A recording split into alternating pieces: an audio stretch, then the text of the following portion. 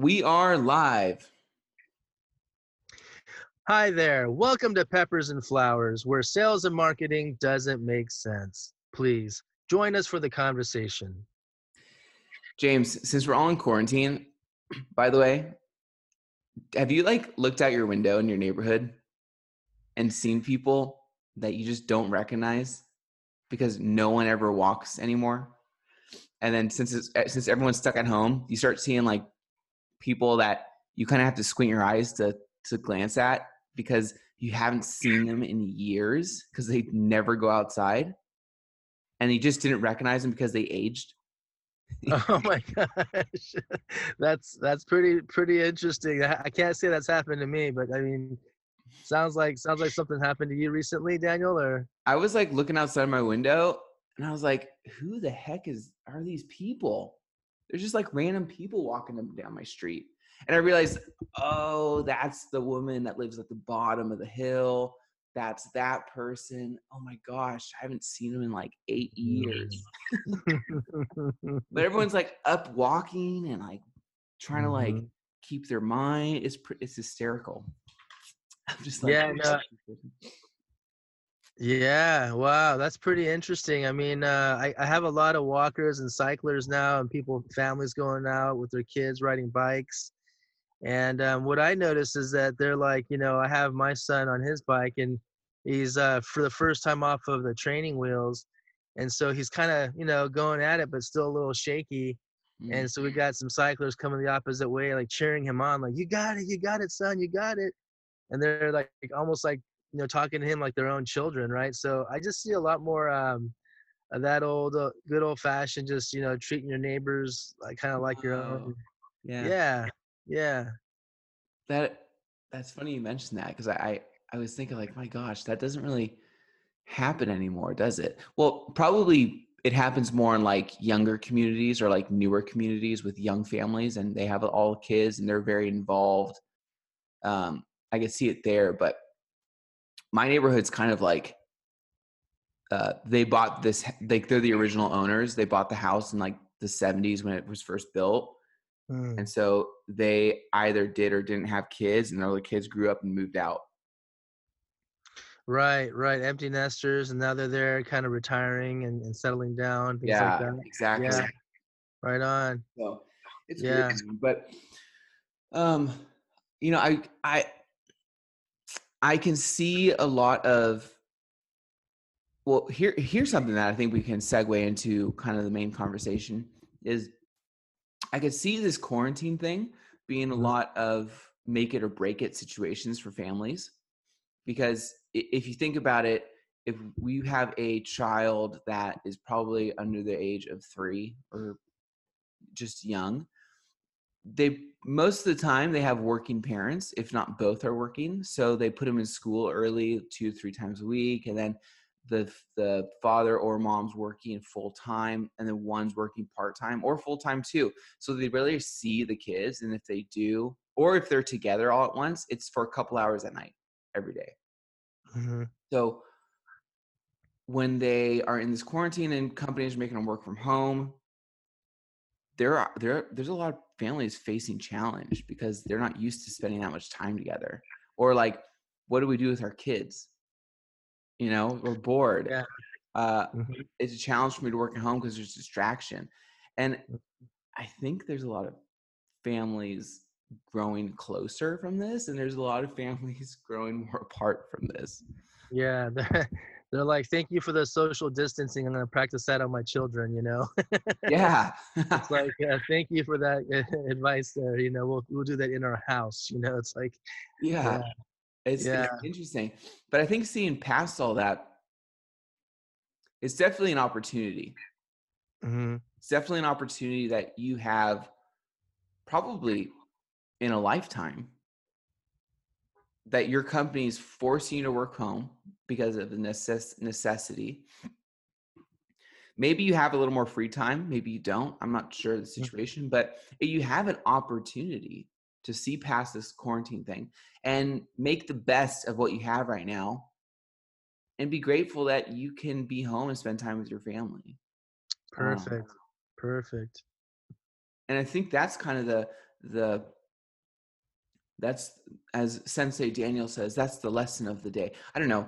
I think that's a good lesson though, because you can apply that to your business practice, where a lot of businesses are attracting, and we kind of touch points on a lot of the same things all the time, but businesses are retracting, they're saving, they're trying to be safe, and they may or may not realize that there's such a huge opportunity to expand, and the opportunity cost is extremely low.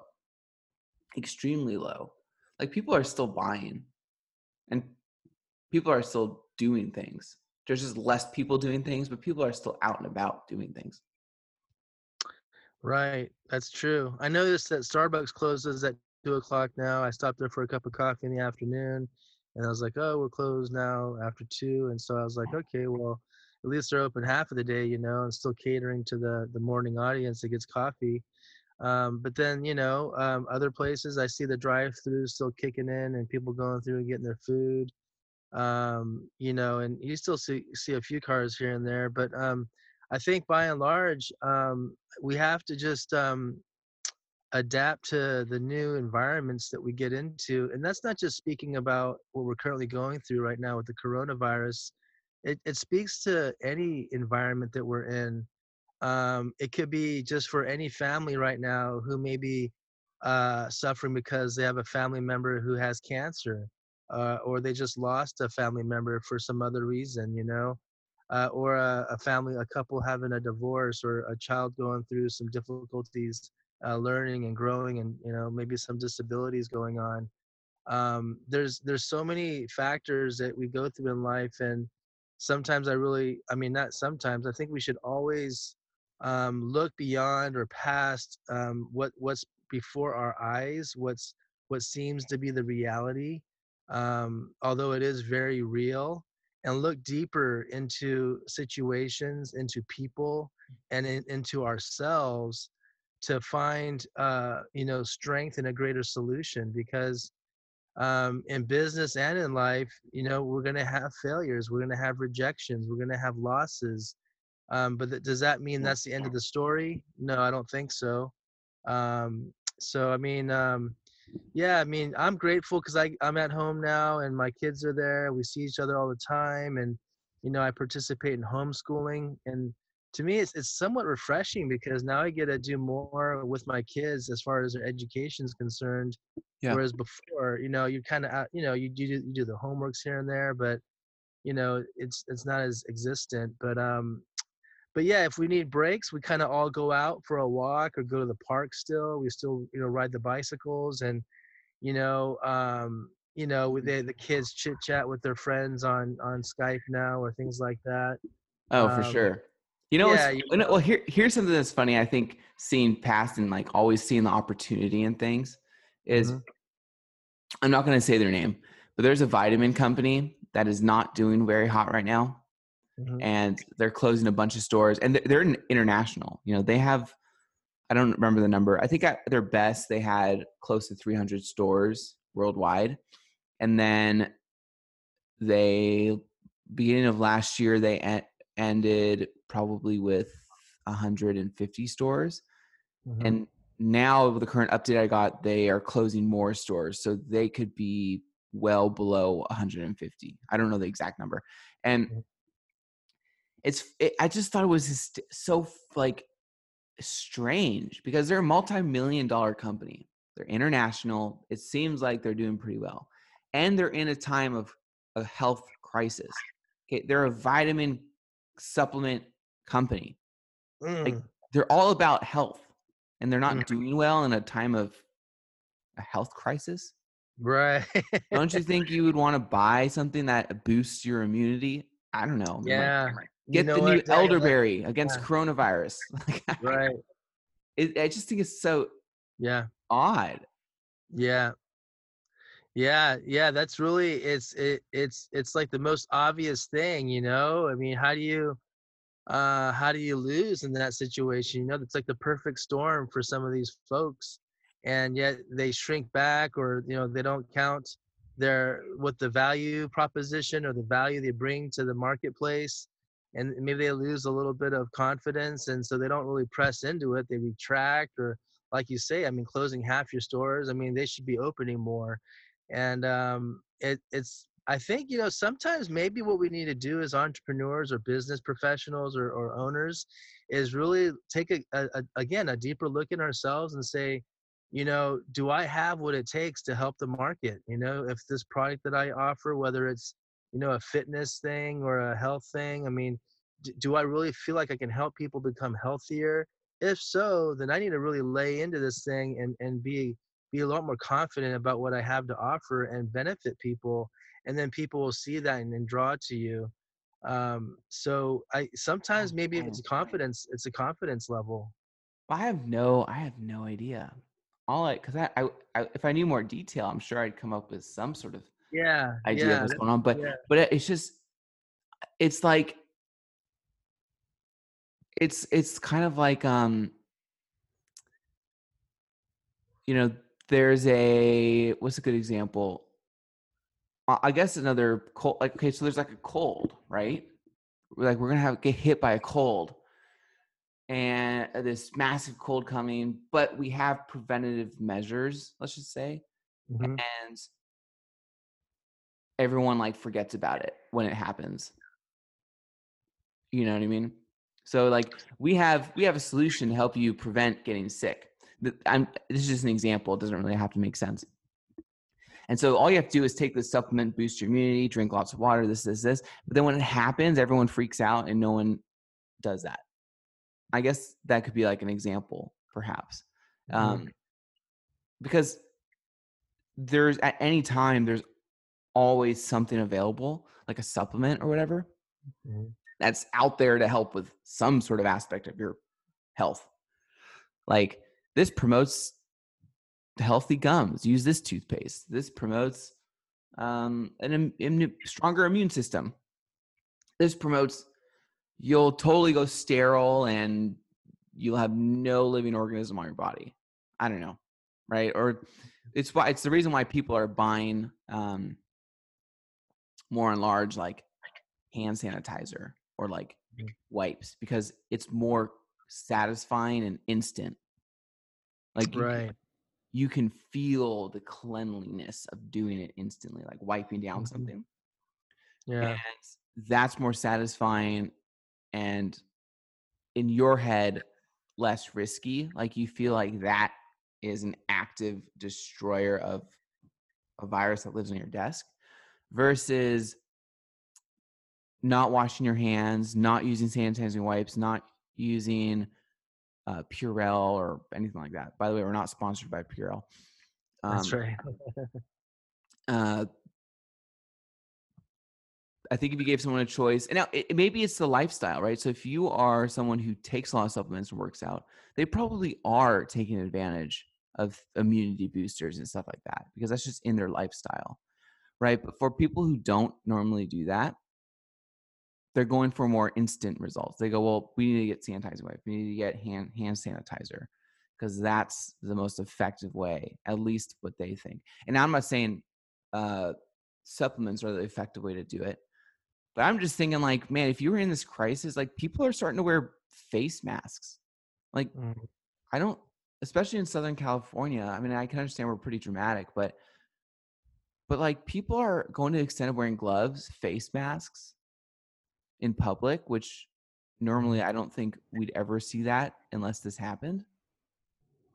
So I'm assuming people are also kind of buying other things to do as many things as possible I mean, they're buying a ton of toilet paper. They're buying a ton of paper towel. Why? I don't really know. There's no shortage. People just buy so much. We can't like fill the shelves up quick enough. Um, so I'm sure they're buying a bunch of other stuff. But I think, isn't it weird? You know, we're in a health crisis. People take supplements, people take health products, and we have this vitamin supplement company not doing well. Like Yeah, no. I wonder Yeah. how other supplement companies are doing. Yeah, that's funny. I don't know the answer to that. I guess if we look at the GNCs of the world and other, vitamin companies, we could kind of take a closer look. Um, I guess I think people also look for. I mean, people with resolve and like what I was talking about, I call it perseverance, kind of like stepping into something when the circumstances don't look good. Like I was sharing earlier, you have a lot of people out there exercising now. It's like they're jogging around their bicycles, going for walks, and it's like they're stepping into this dilemma with a solution. Like, I'm going to become stronger, I'm going to become healthier, my immunity is going to be better, and I'm going to have, whether it's probably taking vitamin C, multivitamins, drinking more lemonade and orange juice, and then going for these walks and jogs. Like, all that's going to really build up our immunity and our ability to overcome and just have a better state of mind to be healthier. I mean, I think that's the right thing to do, and that's what a lot of people are doing, at least, from what I've been seeing. And that's the right thing to do. I think you get into a better, clearer state of mind, and now you're more into finding solutions and finding overcoming problems. And as a healthier person, you'll be more accessible to your family members, especially children, small children that need to play a lot and run around a lot. You'll be there for them, and the stamina will be there. So yeah, I mean, who knows? Maybe people are taking a lot more of a organic approach to things, and kind of taking matters into their own hands.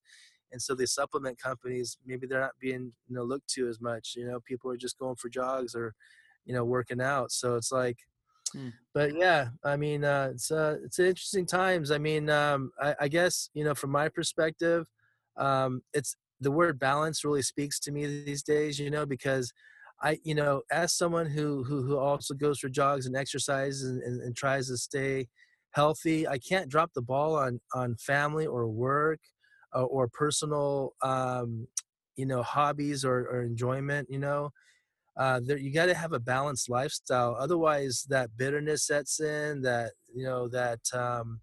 Those negative emotions set in. You start to get sad or depressed, or then you start to you almost like become a victim to the environment, and that's not what anybody wants, really. I mean, I think this is a time for us to all flourish and just take advantage of who we are, and as individuals, where we live in a nice country, a great country, and in the setting of nice communities, nice places to live. I mean, all those things still remain true, and I think if we have a right perspective on things, we can live that balanced lifestyle.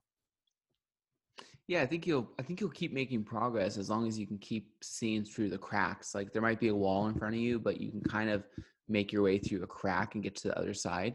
So it might be a little more difficult to see, but you can make there's tons of opportunity, even if it seems like everything's like closing and yeah. Yeah, Well, yeah. oh, Go ahead, Daniel. here's something I love too.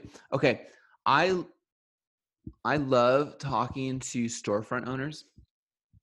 Um, really like a unique crowd for sure.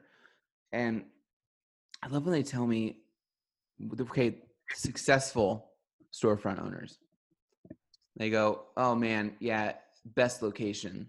You know, really do my market research to like, this is why I'm successful because I prepared. I put all my money in the right location and stuff. And there's two things that I find funny. First of all, it's kind of not true. They may have done the research, right? They may go, well, there's this many cars, there's this people, population, great. You can do somewhat of getting somewhat of an idea, but you really don't know. And once you put the store in, you literally could have no customers, or you could have all the customers in the world, and it's kind of just based on luck to a certain extent. Like you can't determine necessarily if it'll do well or not. I mean, there's large companies that have chains, they put them in places they think they'll do well, and they just don't. But they're like, oh, but the numbers said they would. That happens. Um, and there's unforeseen things that come up, which is like a pandemic or something, or uncontrollable things that you didn't not, maybe you foresaw coming, but then you don't know what's going to happen. And then when it happens, you have to close your doors or something. So a lot of it's Mhm. kind of just based on, you're at the mercy of what people think, what people do, and external things that happen. So it's kind of just like really based on luck at sometimes. But it's kind of interesting right now because we're also seeing how people are reacting under this pressure. So you can see this trend of storefronts doing takeout only. Um, you can see things of, and I was wondering this actually, these really big suppliers like Costco. I know there's this whole like spatial distancing, social distancing thing. So they only let a certain amount of people in the stores, which by the way, no one follows that. If you're in a store that they limit people access to, or amount of people in the store, no one keeps their distance. They're still rubbing next to each other. I mean, like, I was in it the other day. No one really cares. They might wear face masks and stuff, and the ones that really care, you can tell because they're like really dodging everyone, right? And I was thinking like, man, Costco, and we're not sponsored by any of these people, but like the major suppliers or retailers, they like feed America, right? They supply America. So they might not be able to supply their shelves like instantly because people just buy so freaking much, but there's definitely no shortage. But I was wondering like, oh, these guys are being sneaky. Like, that's brilliant. I wonder if they're purposely putting lines together. Okay, this one store, Costco, they put a crates and did like a maze for a line, right? Mm-hmm. And they made it this very like entrance to a theme park type thing. Okay, and I was Nice. wondering like, okay, I guess they don't want people hanging out in the street. I know why they do this, but is there a certain factor of they've set the stage so that people want to come in? Like, you know what I'm saying? Like you have to wait in line and then you'll have your turn. And then when you come in, there's like this scarcity feel. And Mm. there's sort of like setting the stage for, I'm not saying it's false what they're doing, but they're like setting a stage, a perception of, we're only letting limited people in because of social distancing. And when it might take longer for you to get in, you need to make sure that you have everything you need before you leave, because then you're gonna have to wait in line again. And so people are filling their carts up more because they're like, this is my one shot because it took me an hour to get in. And then if I get out and I forget something, I have to go wait in the line for another 30 minutes. Right. You see what I mean?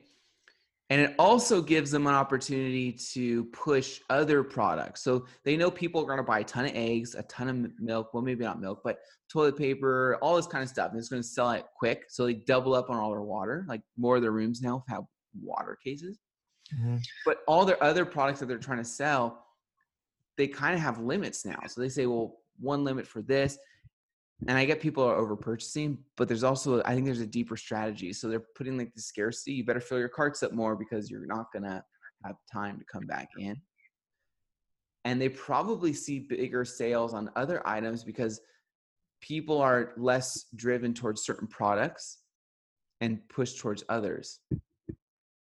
So I feel like Costco is probably doing better, or these retailers are doing better right now because of how they're like setting the stage. Does that make sense? It's kind of vague a little bit, but I think that's exactly what we're talking about today on the podcast is we all have situations that we're in, whether we're an individual, a family, or a huge organization like a Costco, that we all face situations where we're in a trial or a circumstance, and how we react to that is really what makes the difference. And yeah, Costco, maybe they might not be thinking Disneyland, but they're thinking opportunity. They're thinking, how do I maximize our results as a chain. and make it such that people will come in and make the most of their purchasing opportunities, and even making it an opportunity rather than, oh, we're just here, thank you for stopping by, where the customer is empowered. Yeah, so there's some differences there that Costco is now, kind of leveraging, and not only Costco, but probably all supermarkets and stores that are doing the similar things with lines and things of that nature. They're starting to really see the value of their customer. Like, man, these people have purchasing power, and they're loyal, they come back, and all the rest, and so let's take care of them, but at the same time create somewhat of a, I have the goods, and I have what you're looking for type of thing. um Yeah, I mean, I think they're there for them. I don't think yeah. I don't think they're necessarily trying to like purely use this as a monetization strategy or boosting up their bottom line. But I was just thinking, like, I'm sure there's like, they have to manage the people, put them in line. I get that. But I was like, there's also like a scarcity factor too, and Hmm. a timeline. So I Hmm. have been seeing people fill up their carts more, obviously, because they don't want to go back in line, right? Yeah, And go right. back to the store. They want to just, if they could wait this thing out for 3 months and not have to go to the store once, people would do that. Yeah, I think so. I mean, who wants to go back in line? It's like, and then while they're in there, they're like, oh, maybe I do need something else. It's like you're starting to see like the knickknacks being picked up on, and the more Yeah. rare vegetables and bread items. It was funny though. It's kind of interesting. Like I saw this phenomenon where I'm going down the aisle looking for pasta. We're making pasta, and I'm sure everyone's thinking that, right? What can I maximize and make the most of that will last a couple of days? And Yeah. it's like everyone's getting spaghetti, right? And so I'm going down the spaghetti aisle, and all of a sudden, all the pasta, the dry noodles are gone. Not even the penne pasta, nothing's left over. The linguine, all that stuff's gone. And then there's one box left. I'm like, what? What's this? So I go up to it, and it's regular spaghetti noodles, but it's the whole wheat. It's like, okay, someone left the healthy version of the stuff out there, and so but they're taking everything else, right? So, and the same's true with like the sugary, like the cereal stuff, cereal aisles. It's like all the sweet stuff is taken, but they leave like the kashi, like the healthy stuff for other people to get, right? And Yeah. so This is people are able to like live off their guilty pleasures now. Like they can buy all the Twinkies they want because the excuse is, well, like it'll last a lifetime. So when I'm dying and starving, I can eat my Twinkies like 4 years from now and they're still I good. know we need to be getting the healthy stuff and But they stay, don't realize like, I but the thing is like they just want Twinkies. Like that know, they just want to get judged, like, oh man, you're eating Twinkies? Oh, what? right? Yeah, Yeah. people are just buying stuff, man. I said this in one of our first podcasts, and I when someone figures this out, it's going to be huge. So you design a product that is not purchased based off necessity or a need or like an interest or anything else, but you created a product to be purchased off instinct. Yeah, that's definitely, so if you figure out the way to market that way, you're saying?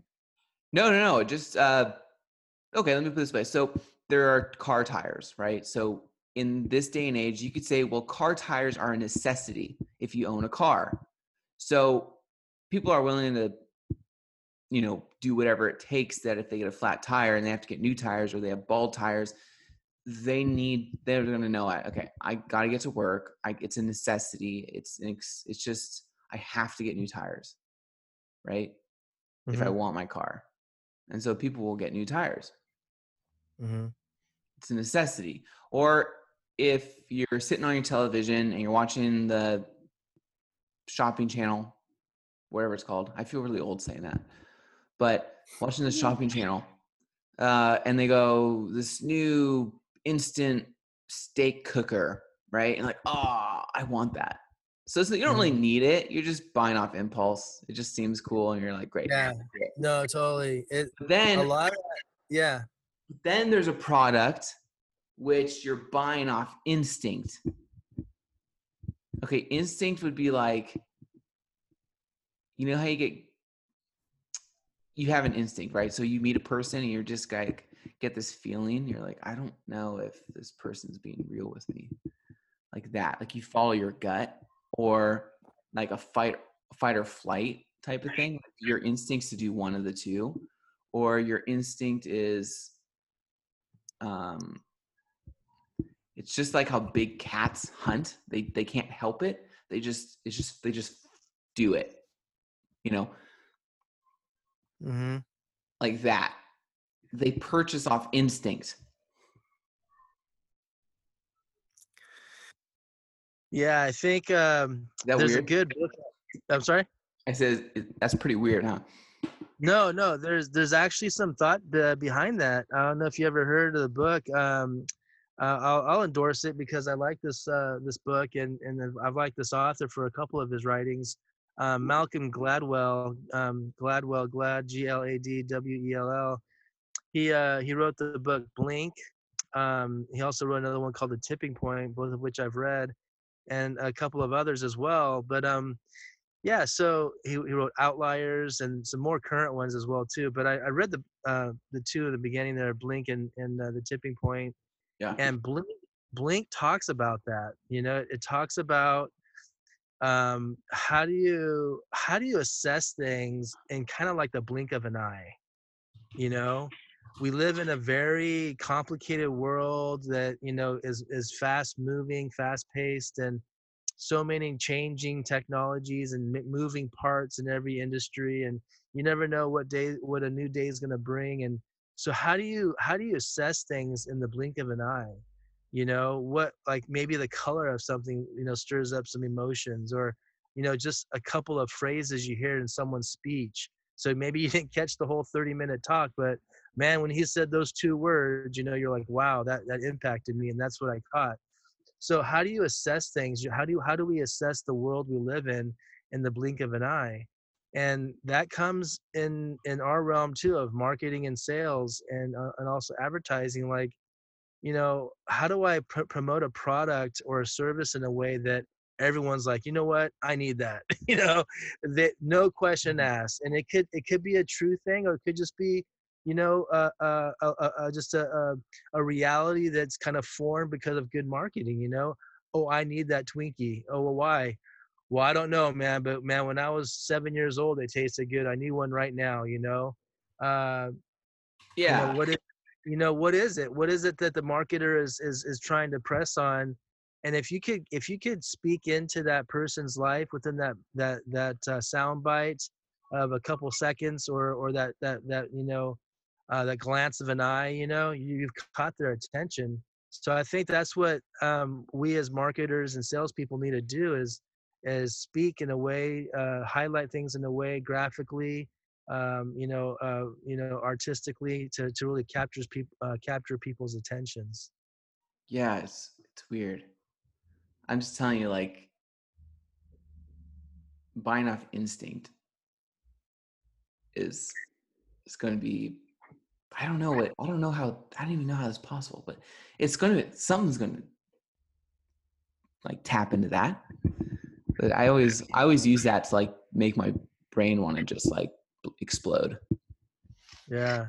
Well, even what we're going through with the toilet paper, it's like, you know, people never again will toilet paper be seen the same way. You know, like, I'm serious. I mean, when, you know, not only just standing in the lines and the scarcity, but like, you know, it took me a while to get my rolls, because I would go to the store early, but then the seniors would get in before me because they let them in earlier, and they would shop and get them all, and then I would get in, they're all gone. And so it's like, I one day just walked in at the right time, just somehow timed it and got in there, and lo and behold, there's that cardboard box full of toilet paper, and I go, oh my goodness, there's some left. And so I grabbed my 8-roll, and then when I held it, there was like this spiritual moment I had. I'm like, whoa, it's real. Like the clouds opened and it just like a Yeah. light shined down on you. Yeah, right. And it's like, I'm like, oh, it felt softer than ever before, you know? Like it's real, it's Charmin. It also shows you how much you rely on product. Yeah, yeah, that's And you true. don't, right? You don't. You can deal without having certain things. But I remember like not I remember, but like a week ago, I didn't have paper towels, and I use paper towels a lot. I basically kept finding myself like, oh my gosh, I can't wipe the counter down because I don't have a paper towel. And my wife was saying, Daniel, we have like regular towels that you wash. I was like, oh my gosh, I could just use like a towel, like a Mhm. kitchen towel, and just do that Yeah, instead.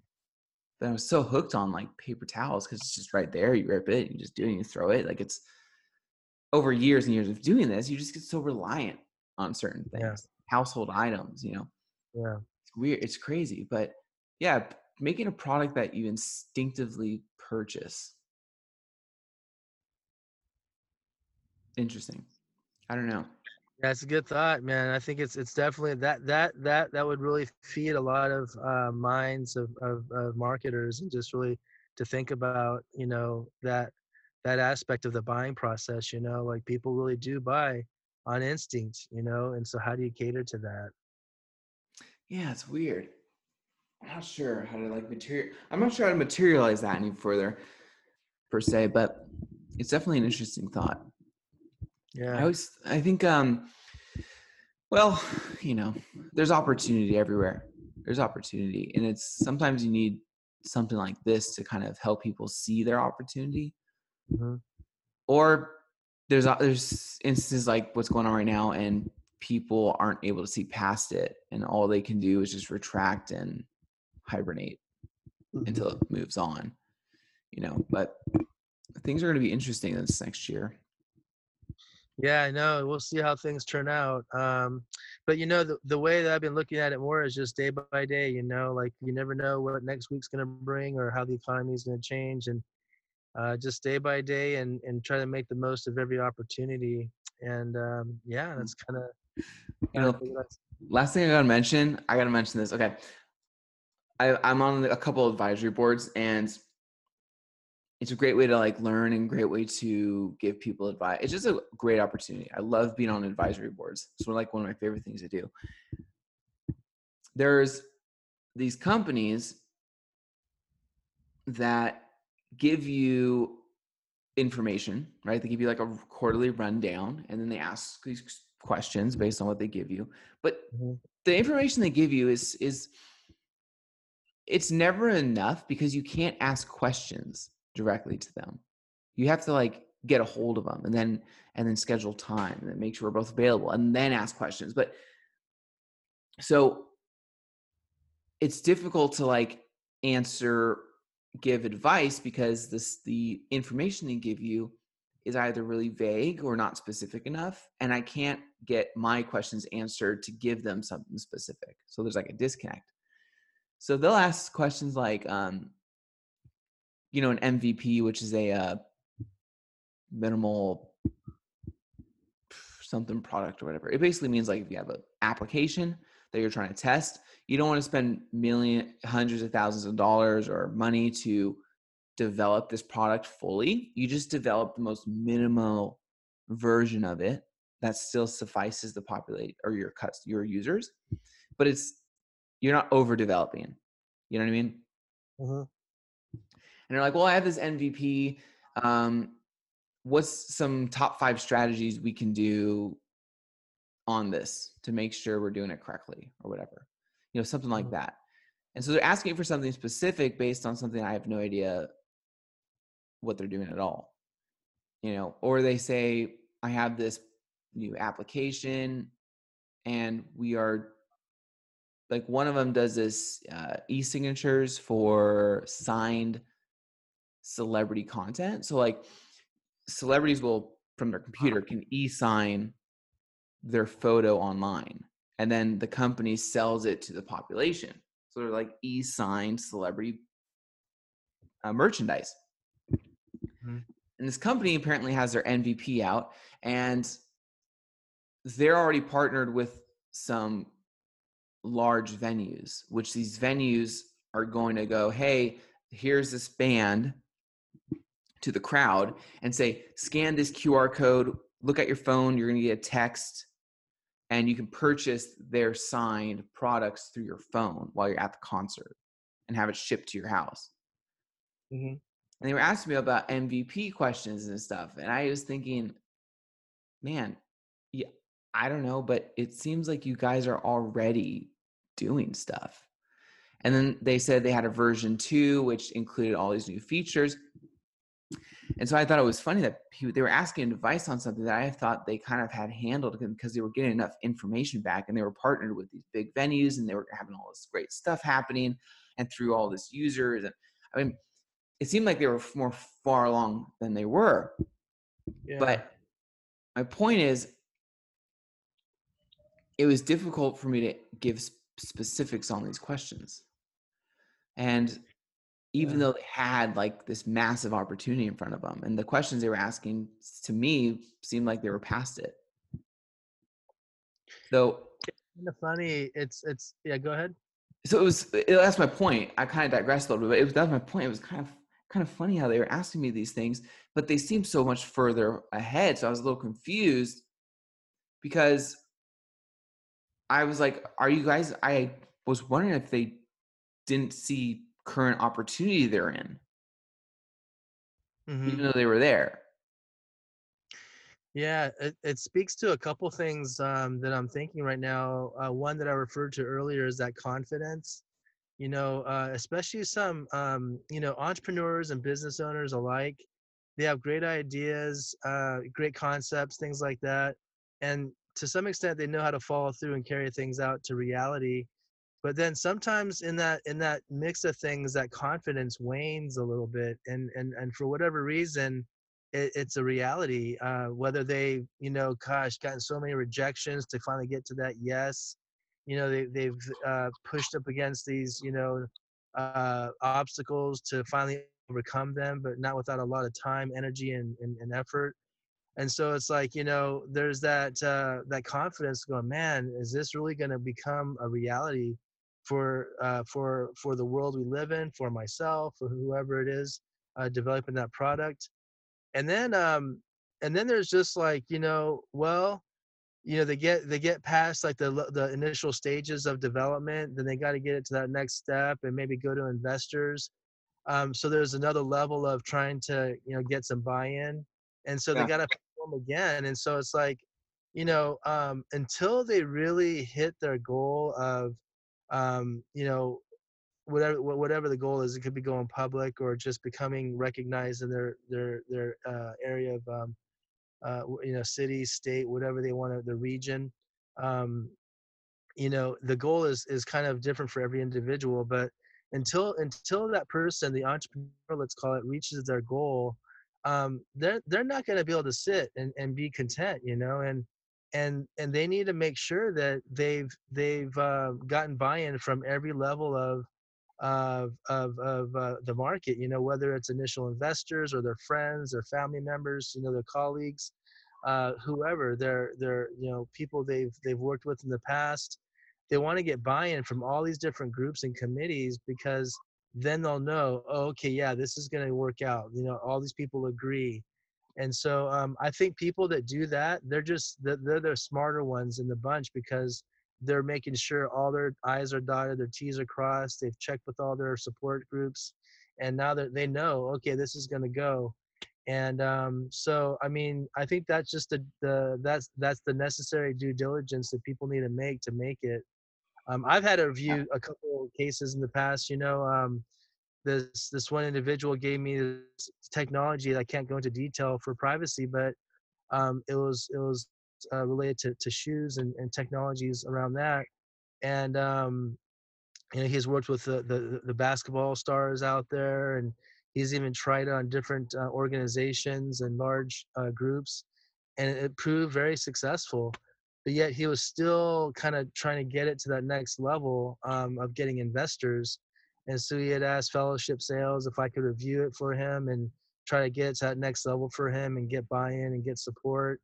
So he sent me, I mean, his videos and his articles and his brochures were awesome. I mean, he had the best marketing stuff. So I thought this guy's already done. He's already good to go. What's he need me for? And so, but there's still that next level of support that people need. So anyways, yeah, I think it's just an interesting world that people are in who have product technologies, or services are developing. Yeah, like they were asking kind of for an absolute answer. Like, what are the top 5 strategies we can do? What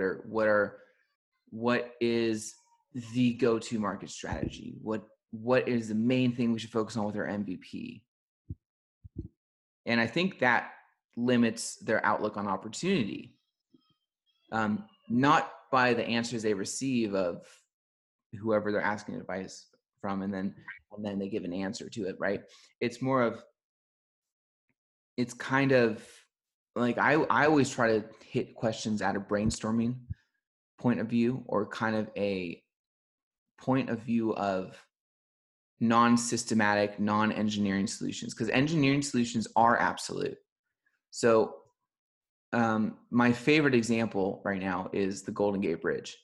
So I think it's the number one place where people commit suicides. They jump off the bridge. And the absolute solution, which is the engineering solution, is to put barriers below on the whole length of the bridge, I believe, which is an absolute solution, but it doesn't really mean anything because the people can still jump onto that and then jump off. Like, it doesn't prevent anything really. So that would be like an absolute answer. But moving forward from that, it kind of prevents you from thinking anything more, right? Like, it's something that was implemented because it was mathematically sound. It made sense because the engineers came up with it. And then it had all the numbers and everything to back it, and logic.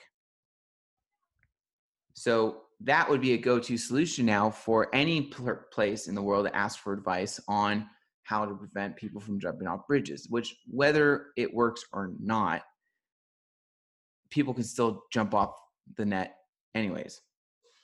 So you could go anywhere in the world technically and say, we need help with this. You go, I'll just put nets. Oh, okay, cool. That's the engineering solution. But you have to be able to identify specific solutions based on specific problems that they're having, which you can only get if you ask questions. And most of the time, the solutions can be a lot easier and produce bigger results than people think. And you have to find out that even if the problem they say they're having, that they're facing, it might not even be the actual problem that they're facing. It just might be the top portion of it. Or, you see what I'm saying? So even people who think they're an opportunity might not be an opportunity. Or people who are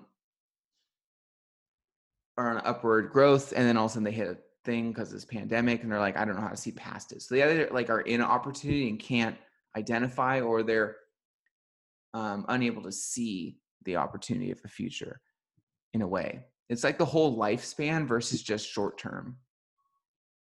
So that's another interesting point, Yeah, lifespan versus short term. I mean, I just read a quote yesterday by Abraham Lincoln, and it says something about, when you find the right thing to do in life, what you do is you plant your 2 feet on the ground, and you just grow. You kind of commit to what you're doing and just stay planted and grow. And honestly, that really helped me because I'm in an environment that it's very not sure what the flighty maybe is the right word, or you're not, it's somewhat it depends on the market a lot, depends on people. I mean, there's just so many factors that go into what I do. And so I was like having a gut check, like, hey, do I really want to do this? Is this the best thing for me and my family?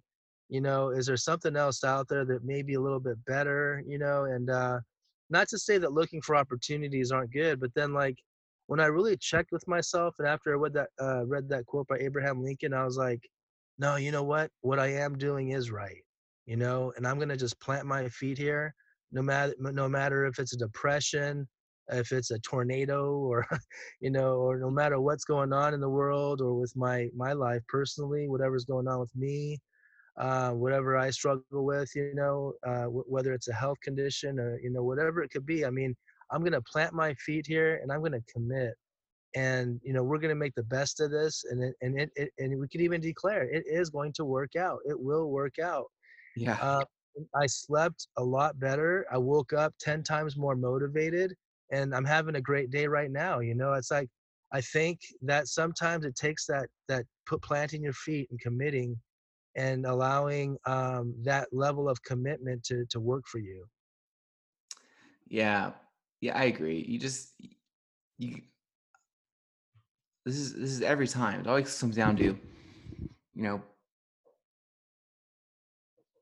don't be afraid to just let your creativity flow. You know, you don't always have to feel like you have to give the right answer. You don't always have to be on point. You can come in as a consultant and go, well, let me just put this as an example. You can come in as a consultant and go, I have no idea what the solution is, but let's just chat about it. Let's see what you're dealing with. Or maybe you go, that solution, there's no way you're going to be able to hit that solution. It's just impossible. There's too many moves. It's too complicated, right? But since there's moving parts and they're all kind of linked together, maybe this one little problem over here, which has a profound solution that we can do, will actually make these better. So increasing capacity of a train does not mean building a larger train, or does not necessarily, because that would be like impossible, right? It costs so much money. You'd have to just have such a surplus of seating. It would be insane, right? It's really not practical. And making the train move faster doesn't really make anything better anyways.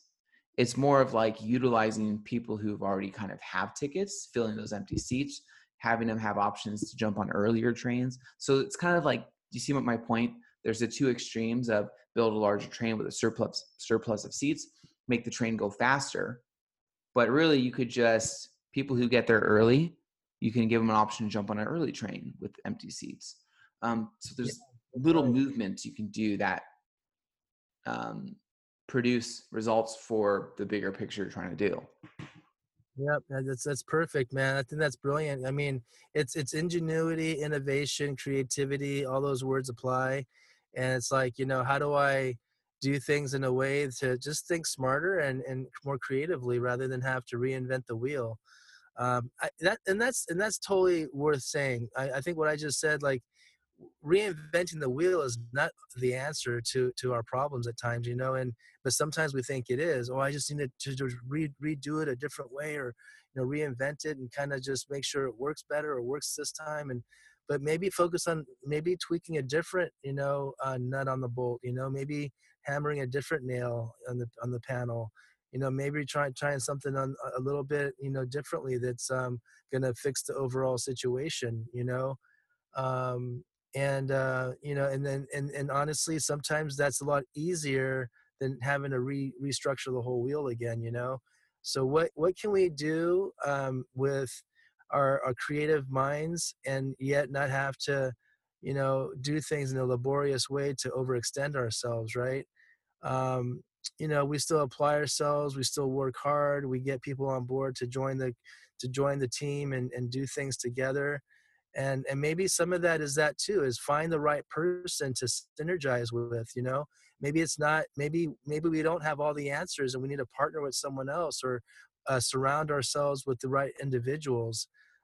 Those could be our family members, our business connections. I mean, just it just depends on who you are and where you are and what you do. But people sometimes is that support, you know, not necessarily a technology, you know, but Yeah. maybe a individual. Yeah. Yeah, it's interesting. So I love that. Anyways, I think that's everything I have to say for today. That was awesome, man. I think so. I think we're good to go today. I'm looking outside my window here, and I see an awesome view of sunny skies, and just a bird just passed by right now. So I think we're on to some good things today, Daniel. Yeah. Yeah, it was good talking to you today. Any closing thoughts? Nothing right now. Nope, no closing thoughts. Just everything will be fine. We will enjoy quarantine time. Last bit of advice: go on Instagram, go on Facebook. Don't just feed up the news too much; it'll make you paranoid and crazy. But go on Facebook, Instagram, and search up like hashtag quarantine life and stuff. You're gonna find a lot of fun stuff you can do with your family and games. And I recommend it. There's a lot of cool things you can do. It's really fun. Yeah, so check it Thank out. you. Awesome. Thanks, Daniel. Appreciate that. Well, friends, now that's a wrap. Thank you for joining us today at Peppers and Flowers. We look forward to joining you again next Saturday. Daniel and James signing off.